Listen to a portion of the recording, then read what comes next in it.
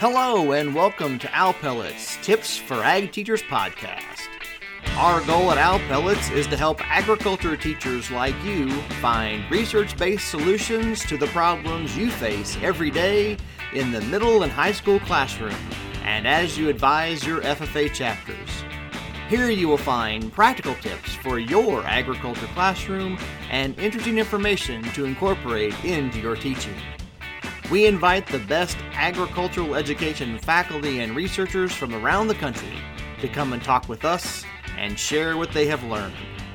The Owl Pellets crew is Kate Shoulders from the University of Arkansas, Marshall Baker from North Carolina State University, and me, Brian Myers from the University of Florida. For more information on Owl Pellets, please be sure to follow us on Facebook, Twitter, and Instagram, and visit our webpage at owlpelletsforag.wordpress.com.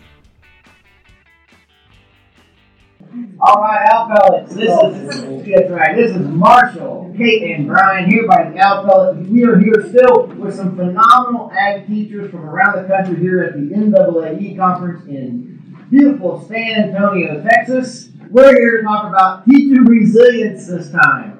So teacher resilience. So one of the big things we talked about, I can remember early on a wise person I worked with, Ed Osborne, one of his favorite quotes when describing agricultural education said, "Ag ed is a profession that eats its own young."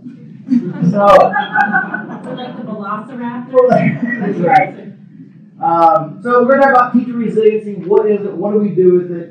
Marshall Baker, get us kicked off here talking about teacher resilience, and we've got a great infographic that goes out for folks to talk about what are some of the major questions we need to focus on during our conversation today. Well, we've got a lot of teachers and teacher educators and supporters all around the room, and I think this might be the single biggest challenge, one of the biggest challenges we face. I think all of our ag teachers changed our lives profoundly. But I think when I was in an ag ed classroom, I look at students that I prepare to teach. In fact, I'm looking at you right now. And if I'm being honest, as I prepare them for their job, and they ask me questions about the job, it is very difficult to look them in the eyes and say, this is a job that's going to provide a lot of balance. Because if you want to be good and you want to help everybody, it just is a massive job. And as a principal of a junior high, to see the teacher have to meet my demands as a school, and then also the demands of parents and support groups, it's a tough, tough gig.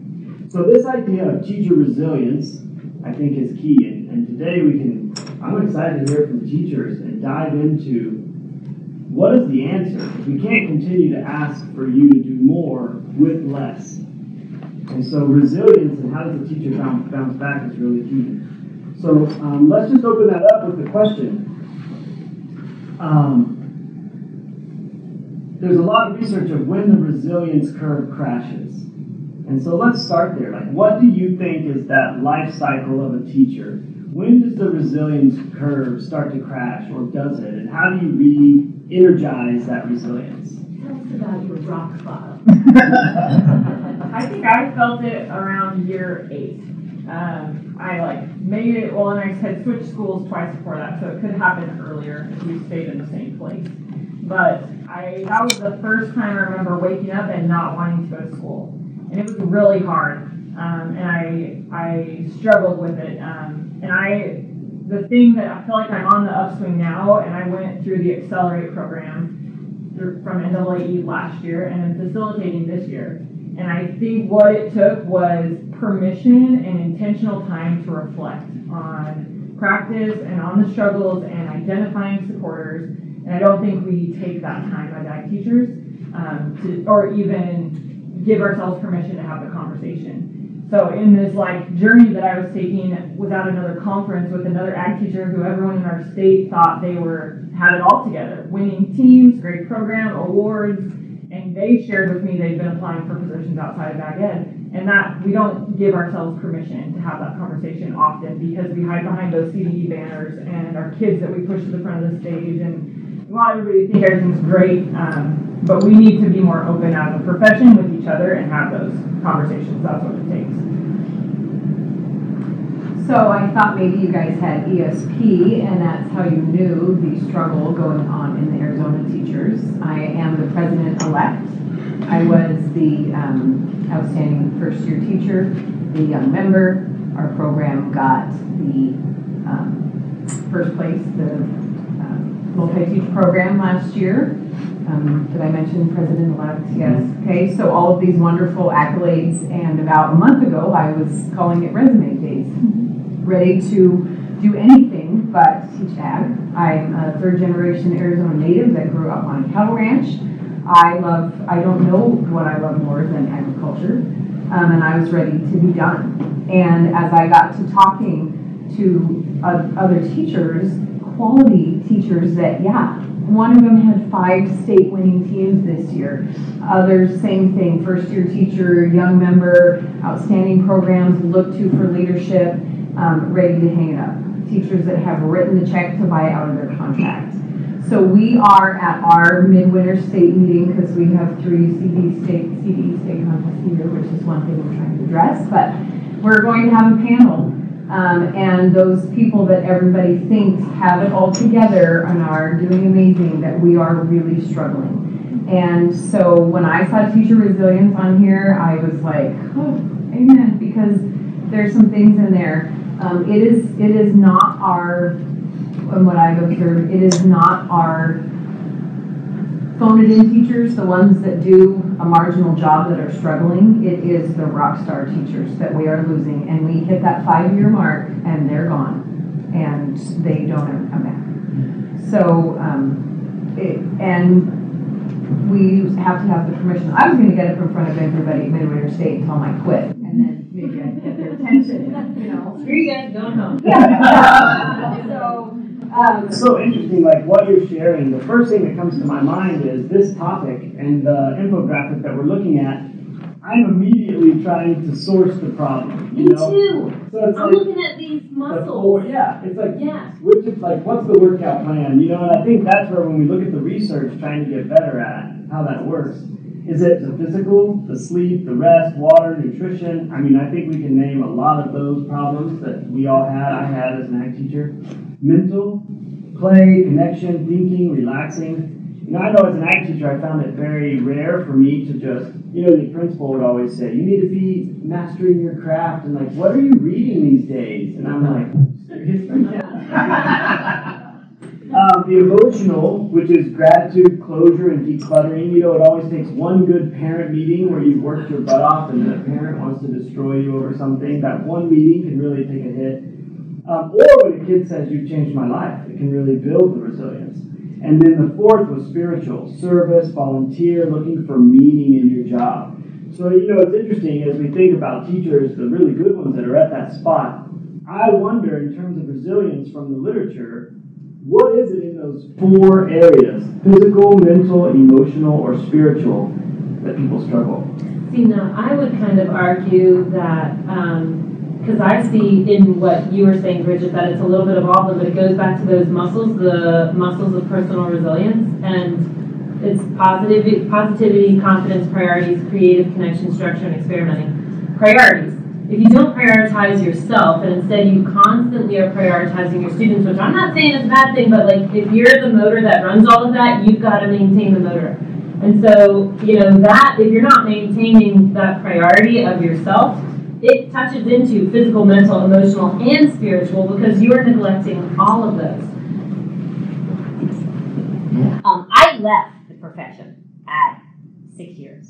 I had won Outstanding Young Member, and that was that NAAE award. It's promoted to, keep young people in the profession. And a job came up in state leadership, and I left the profession. Not the ag ed family, because I was still serving ag ed, but I left teaching. And what happened is 4 years later, I realized that I missed the students. I missed seeing the spark in their eyes. I missed helping them grow. And I wanted to get back into the classroom. And when I came back, I started practicing the word no. And it was a word that I did not use early in my profession, and it's a word that's still very foreign to me. But I had to start saying no. And just recently, I was the chair of a committee that I loved at work. It was called the Sunshine Committee. And it boosts morale at work, and that was my role. And another teacher, I heard her one day say, hey, I'd be willing to do that if you want to let go. And there was the opportunity, and I let go. And a lot of other people had said, why'd you do it? And I'm now the voice at school that says, because I had to clear my plate and take care of me in order to be able to take care of others. And that's not easy. And, I struggle with sleep. Rachel and I were just talking about it. I don't really know how to sleep. But otherwise, I find ways that I take care of me. I had to deal with the situation. My husband was sick, terminally sick for 6 years. But I've taught 9, so it was like I was just getting into it and just getting some things figured out. I've taught 38, so I've done lots of other things, but I was in this at the latter part of my career. But he needed total care. And so it was one of those things, I kind of one of those really heavy-handed, I take care of things, I'll do it. If it's my idea, I'll take care of it, I'll stay through the duration. It could not happen. But I didn't want to second-rate my program. So I had to ask for help, and that was super hard. But it was I always kind of put it there, it was kind of God's intervention, because otherwise he would not, I had to be home at 3 o'clock because my caregiver had to leave. Somebody had to be there to do some stuff in the evenings. So I had to have faith in those people, and by doing so, it gave them that feeling of being important and being a part, and then their kids became a part, and things just, and Marshall and I were just talking about, I didn't miss a tap, things just continued to go. But it was because I had to let somebody else help me. And now, he's passed away, so I have all this time, and I'm thinking, because I'm trying to readjust, I still need the help, and I have to allow myself to do that. But I think we have to order on boat all ourselves. If I come up with this idea, I've got to carry it through, and there will be people that will help you. See, I've thought this recently. I've been telling my students that they struggle with adulting, and they think that being an adult is time management. Like, how do you balance all the plates? And I started telling them, actually, that's young adulthood. Real adulting is when you recognize that you cannot balance all the plates and you have to give them up. It's not learning how to balance all of them. It's learning which ones you should not be balancing. All right. Okay. So, I taught for 28 years, and a program that's been very successful. I've had some pretty low years where it's like, I can't do this anymore. But we've gotten in our school to what we call relationship-based relationships, or education. And it's a study I read recently was successful schools are based on the teachers are the most successful and have the best relationships with the other teachers. And I feel like that's true also within our ag ed field. Within our other teachers that we know in the state, we get together. We drink a lot of beer and we talk through a lot of those issues. I have no idea what you're talking about. I think the eighth muscle could be beer. But I think that's that emotional part. And building a relationship with other teachers in your building and with the students, obviously, and your administrators. Probably the most important thing I did 3 years ago is I just said to my superintendent, I said, hey, you know how things are going. You think it's great, but I'm not going to do this anymore if I don't get an assistant. Small one-teacher programs, I need an assistant or I'm going to be gone. So he said, okay, what do you want? Joking about beer, but that's letting the guard down, honestly. So you're giving that's the permission to spill your guts and not feel like a baby about it. So you're blamed on the alcohol, but. And I think to piggyback that, I was going to, not to diss on Foods 2007, but I think that one of the muscles that's missing is reflection. And you mentioned it earlier, and that's kind of what you're talking to. And I think it's a thing that all teachers, we've talked about this in our teacher improvement meetings, is we do not reflect. We teach a lesson, we go to the next lesson, maybe 20 days later we might think about it for a minute, but we truly reflect on what we're doing and why we're doing it. And I think that's what happens when you get together with other ag teachers or other teachers, is you begin to reflect, and then sometimes those aha moments come to help you maintain resilience. I'm here just to maybe throw a little bit of fuel on the fire. Yes. But this conversation might be a little archaic, to be honest with you. A lot of the conferences I go to, they talk about millennials and Generation X or Z or whatever they are, and how the whole culture of people coming through a workforce is changing. And to stay in a career, and if our goal here in this conversation is to keep teachers in ag education for 30 years or in the same school for a certain amount of time, I don't think that's a valid conversation. And I think that if we've got rock star teachers and they're there for 5 years kicking the crud out of things, and then they move on, so be it. Get the next rock star in there. It's just like a race. You're moving on, you're moving forward. And I think to try to pigeonhole people to say, hey, you need to figure out a way to stay a teacher, I'm like, I don't think so. Not for a lot of people. And I think maybe if we change the perception and the discussion a little bit, we can focus on the more important aspect of this conversation rather than how do we keep ag teachers. How do we keep good ag teachers doing what they want to do, and those that don't, let's get somebody to fill their shoes. Well, I think it's important to talk about, we're talking about teacher resilience, not teacher retention, because of that very same thing right there. Yeah. It's about helping people to be the best about where they are, not keeping them where they are. Well, I think that's really important because a lot of, times we talk about why did this teacher leave? I think if a teacher's ready to move on to something bigger and better or different because they want to, great, go on. But sometimes we have teachers who leave because they can't take it anymore. Yeah. And I think your statement about who you work with and how you work with them is the number one most important. Absolutely. The research coming out of Auburn or wherever it is is showing the same thing, your leadership, support, and your collaboration with your peers. I think it's interesting. Young teachers, so my experience is fairly limited, but in talking with those older ag teachers who have been doing it for a long time, when you ask them their favorite memorable moments, it's not the accolades, it's not the banners, that's not what they recall. It's those moments in the classroom that they have this very unique relationship with the student. And so I think it's interesting that we think that the accolades that we give out to teachers are a way of trying to retain them or to try to, it doesn't work.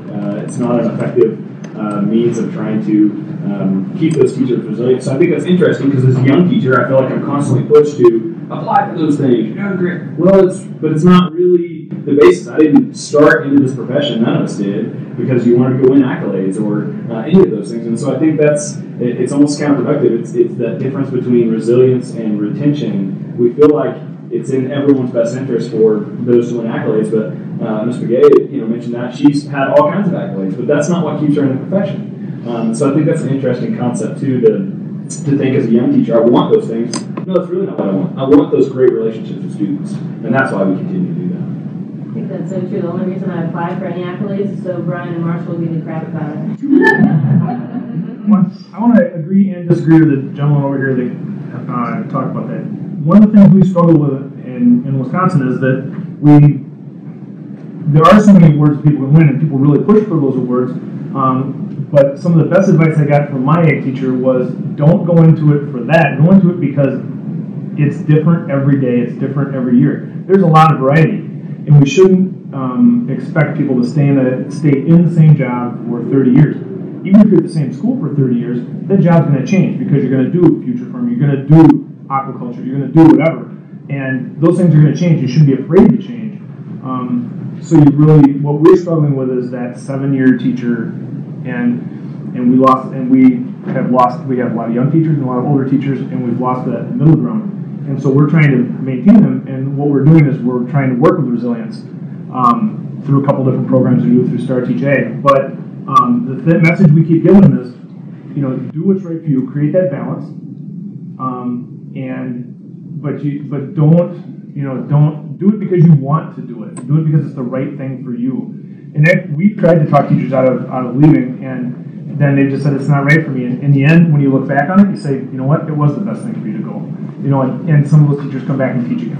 Yeah. I would like to say, as a teacher who's there, and when you talk, it makes me teary-eyed because I'm ready to leave, and I don't want to get emotional, but I think we're at a point in the profession where it's nerve-wracking and scary that we got into this profession for the right reasons.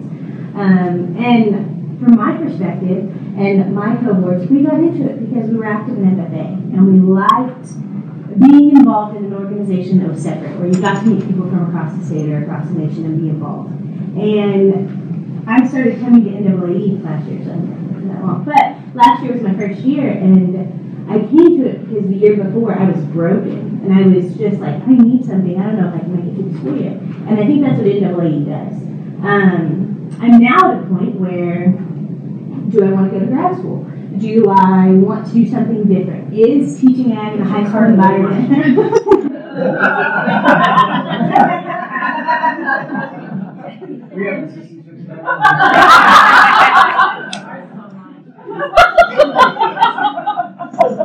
What do we do next? And we've had this conversation a lot. Are we more valuable in a support role? Because I think right now what I need, and I'm at 5 years at the exact same school, I compare myself to Margie a lot, and we work at conference together in the summer where my perspective is slightly different because I've been at the same school, and you get rejuvenated when you leave and go somewhere else. And there are pros and cons to both sides that you have to consider. But right now, I need the support. And when we talked about what we talked about yesterday in the summit, some of those things, how we can properly support our teachers and move agricultural education forward as a whole. And when we talk about why we're doing it, why are we doing it? We're doing it to save agriculture. We're doing it to advocate for agriculture. And FFA is that really great opportunity that's a hook for our kids, and we love it, and they love it, and so it's a great opportunity for them to be involved on a different level. And I think that support is what we need. And I think you need that at year 5, I think you need it at year 8, you need it at year 20, because another conversation I had yesterday, if you're at 20 years and you're burned out, you don't want the young pup to run the organization, but you don't want to run it either. So who's going to run it? Who's going to help and support your teachers? Who's going to keep the mentality and the morale at the level it needs to be successful? Well, I think one of the big things you talked about there was this idea of support. Mm-hmm. My guess is that each and every one of us can go back in our minds and reflect and think about that 1 or 2 people who helped you get through that tough time. I know that I stayed teaching just because of Ben Spohr and Lucinda Kuntz, who were the industrial arts and business teacher at my school, because I had the day where I beat the buses out of the parking lot, and I was done during year 1. I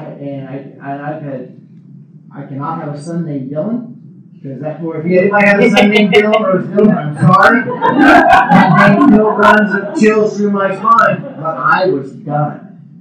And Ben knew enough to come to my house about 30 minutes later and say, I've been there. And this was a guy who'd been teaching for 574 years. And he listened. And he respected that first year teacher and said, what you're feeling is real. Now, luckily, in the position, this is not my first day, right, Kate, that I've been doing this. I didn't say it. Usually, that's an old joke. But sometimes we have to be the one that receives that support, and sometimes we have to be the one that gives the support. And those of us that may have a few more years, you're the ones that may have to find that, reach out to that person and give them that kind of a support to do that.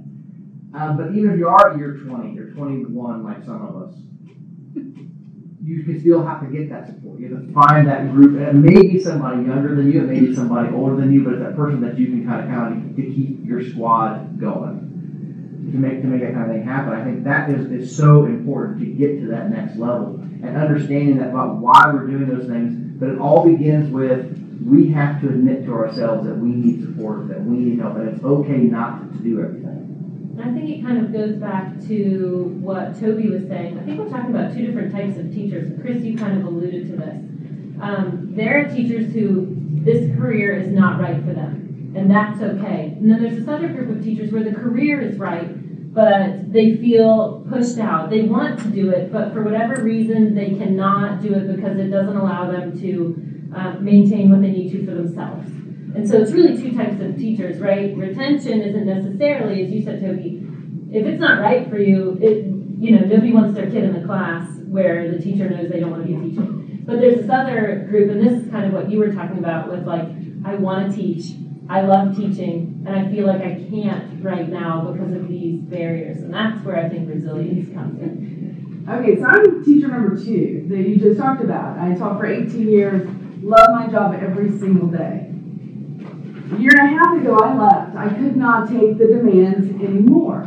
FFA demands are out of control. FFA demands, principal demands, superintendent, industry certification demands. all the demands were on me, and I didn't know who me was. So I left. So I took a role with Farm Bureau doing industry certifications, and now my whole job is to make the ag teacher life easier. And I still am crazy me and drive to the Panhandle and into Miami to make it easier for teachers. And I really feel like I'm still engaged and active, and I'm taking some of that crazy stress away, but I miss those kids every day. So I will probably go back. But the demands and the plates, I felt I couldn't get rid of and still be effective, and it becomes so overwhelming that you leave, and that's bad.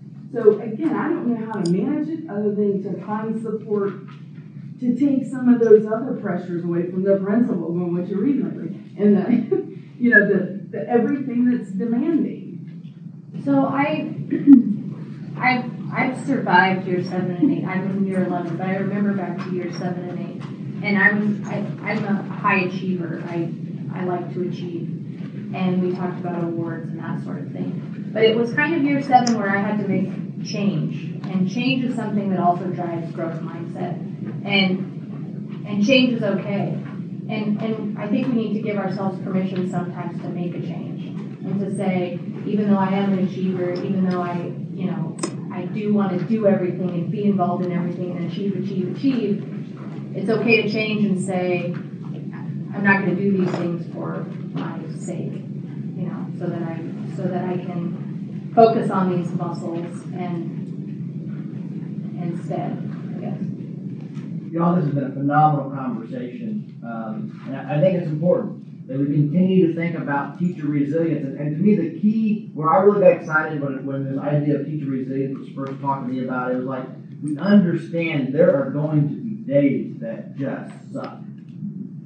And that's going to happen, and that's okay. And it's about how do you make it through that? How do you build that team of support around you? How do you be that person that's going to be support? I really encourage folks to take a look at this infographic, to look about how to strengthen your teacher resilience, look at those things, look about how to build those 7 teacher resiliency muscles, and look at some of the other information that's out there. And we've got to take care of ourselves. Just a couple weeks ago at our faculty meeting back at the University of Florida, I reminded our faculty that it is not a contest to who dies with the most unused vacation days. And we have to take care of ourselves. And I think you go back there and you talk about the FFA demand. I can still remember there was a time I served on the National FFA Board of Directors, on the National FFA Foundation. I was doing all that kind of stuff. I thought I was doing the things that need to be important. I was frustrated. And my New Year's resolution that year, which I don't usually make New Year's resolutions, was to lose my status on Delta Airlines. Because I was done traveling. People looked at me like I was crazy and said, Brian, there's no way you're going to make tenure, you're going to fail in your career, you're not going to make it. Well, maybe I am a failure, but I'm here in front of you today to do that. You've got to take care of yourself, because you're going to, and that's the biggest issue. Because as somebody that was hoping brought up, there is study after study, the most important thing in the classroom is you. You make the biggest difference in the lives of your students. And you've got to take care of yourself, and you've got to make sure that you are the best you can be to be the best for those students. And part of this is understanding how to get through those tough times and to do these kind of different kind of tools. Pro tip from the teachers behind you, they said the best way to do it is just to call in sick on fruit test day. Some of the assholes Ronnie. So, with that great tip, we all thank you all very much for the great conversation. We had a great group of ag teachers here. So for Marshall, Kate, this is Brian here from the Outpellet here in beautiful San Antonio, Texas. Marshall's still trying to recruit on the clock for us. You all have a great time, and go Gators. Elevate your ability to impact the world with an advanced degree in agricultural education and communication from the University of Florida. Our faculty and staff are committed to provide our graduate students with a premier education both online and on campus, equipping you with the tools needed to strengthen the agriculture and natural resources industries. We're empowering agriculturalists who will become the next educators, the next communicators, and the next leaders for the Gator good. I hope you've enjoyed this episode of Owl Pellets. Please visit our webpage for more information on this topic and to learn more about all of our guests. Be sure to follow Owl Pellets on Facebook, Twitter, and Instagram. It would also be great for you to subscribe to our podcast so you never miss an episode. Also, we ask that you please take a moment and comment on our podcast so others can find it as well. So for Kate and Marshall, this is Brian here by the Owl Pellet saying thanks, and we look forward to seeing you again on another episode of Owl Pellets, Tips for Ag Teachers.